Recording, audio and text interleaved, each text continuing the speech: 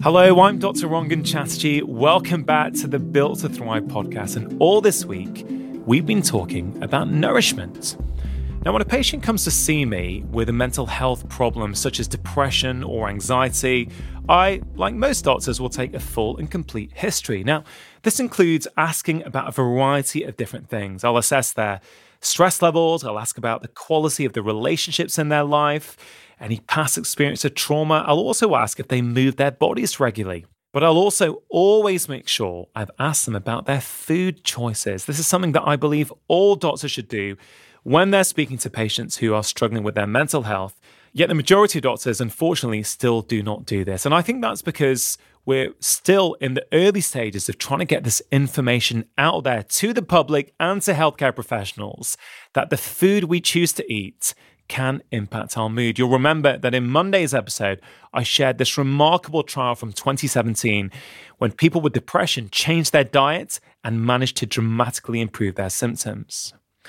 Now, sometimes when we're feeling down, or even when we're just a little bit too busy, we end up reaching for low-quality convenience foods like biscuits, crisps, and ready meals. I completely understand that. The problem is that if we do this too regularly, then these highly processed food-like products might give us a bit of comfort when they're in our mouths, but after time, once they're in our guts, they can cause all sorts of problems. And it's really easy to end up in a negative cycle of low moods, which again leads to us eating even more highly processed foods, which leads to us feeling even worse, and so on and so on.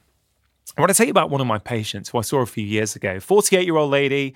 She'd had a traumatic motorway accident in her 20s, and that had left her with a lot of anxiety and panic attacks. She tried medication, she tried counselors, but nothing was really helping. Now, when I first saw her, I could see that she had developed a lot of coping mechanisms that centered around her food choices. When she'd feel bad and anxious, she'd gravitate towards sugary cereals, chewy lollies, biscuits, and sausage rolls. And I completely understand that. Now, I spent a bit of time talking to her, and it did turn out that as a youngster, she really did like to cook. So with the support of her family, I encouraged her to start cooking fresh every single day. Not complex specialty meals, just basic, simple meals centered around whole food ingredients. Now, just 6 weeks later, her panic attacks had gone down by 70%. Just from changing her diet, which is really incredible, which really fits with what we see in the research. And I've seen this time and time again with so many of my patients. But here's another thing. Remember how I said right at the start that she didn't find the counselors that helpful initially? What was interesting, by changing her diet, by improving her mood and her panic attacks by up to 70%, she was in a much better state then to start engaging again with counselors, and this actually led to even more improvements. As I said earlier this week, food is information. When you put in good quality food into your mouth, you give your body and your brain good quality information. But of course, the reverse is also true. Now, one thing you're going to be hearing about this week and also in future weeks of the podcast is something called inflammation. Inflammation, when it is in the right dose and for the right period of time, can be very, very helpful.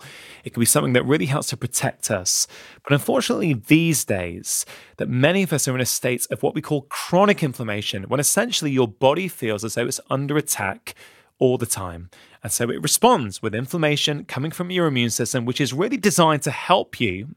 But when it ends up being there day after day, it is at the heart of many serious complaints that I see in my surgery every day. Things like type 2 diabetes, high blood pressure, obesity, and depression. That's one of the main reasons why changing your diet to including mostly whole food and minimally processed ingredients can have such a dramatic impact, not just on your physical health, but also on your mental well-being as well. See, every time you eat something, you have an opportunity to feed your hard-working gut bugs, reassure your immune system, and tell your brain that you are safe. And the great thing is, it's not that complicated to achieve. In fact, it's all about keeping things simple. So one of the most helpful bits of advice I've given to my patients over the years is to have a look at food labels and only choose foods that contain less than 5 ingredients. Now, of course, real whole food like an avocado or a piece of fruit or a vegetable I don't think it really has one ingredient. In fact, they don't often have ingredient labels, do they?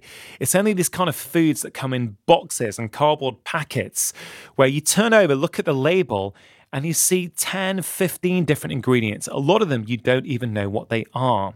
Now, of course, this rule doesn't always hold true, but it's a really useful, simple way of looking in your cupboard, looking in your fridge, looking at those food labels, and you may be surprised by what you find. Whether it's cereal bars to sausages, so much of our daily diet contains additives, refined carbohydrates, and damaged fats. So give that a go. See if you can see how many foods in your house contain more than 5 ingredients. And over time, see if you can reduce that. I'm not talking about cooking a meal full of fresh ingredients with more than 5 ingredients. That is completely fine. You might cook some vegetables, put some herbs on, some olive oil. You might add some other whole foods in. That's completely fine. I'm talking about foods that you buy that come in containers and cardboard packets that contain more than 5 ingredients. Typically, these are the foods that are going to be ultra processed. And if you eat too many of them, they're going to start having a negative impact on your health. Instead of those, I want to focus more on what we would call real food, food that is close to its original form as possible, a bit like the Hadza do. If you choose to eat meat, you want meat that looks like meat, or vegetables that look like vegetables. It might sound obvious, but you really will feel a lot better for it. Again, it's really important to have compassion with yourself as you try out these suggestions. I completely understand the temptation to have chocolate or crisps or biscuits when you're feeling down and you're feeling tired. And of course, you probably are going to do that from time to time. Ultimately, we create coping mechanisms for a reason, but that doesn't mean we can't change them either. At its core, everything you put into your mouth is a choice. And if you ever go off plan, be kind to yourself and try to understand why you made that choice in the first place. You might be happy with the decision. You might think that, you know what, it was my friend's birthday party and that was a great reason to eat some cake, and that's completely fine.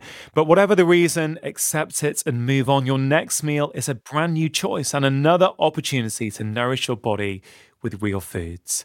Don't forget also that it doesn't take long, even just a few days of changing your diet to more real foods and less highly processed food will start to make a change with your gut microbiome, and that in turn will start to make a change with your moods. Good luck with any food changes you are trying to make this week. Be kind to yourself, and I'll see you back here for another episode of Built to Thrive tomorrow.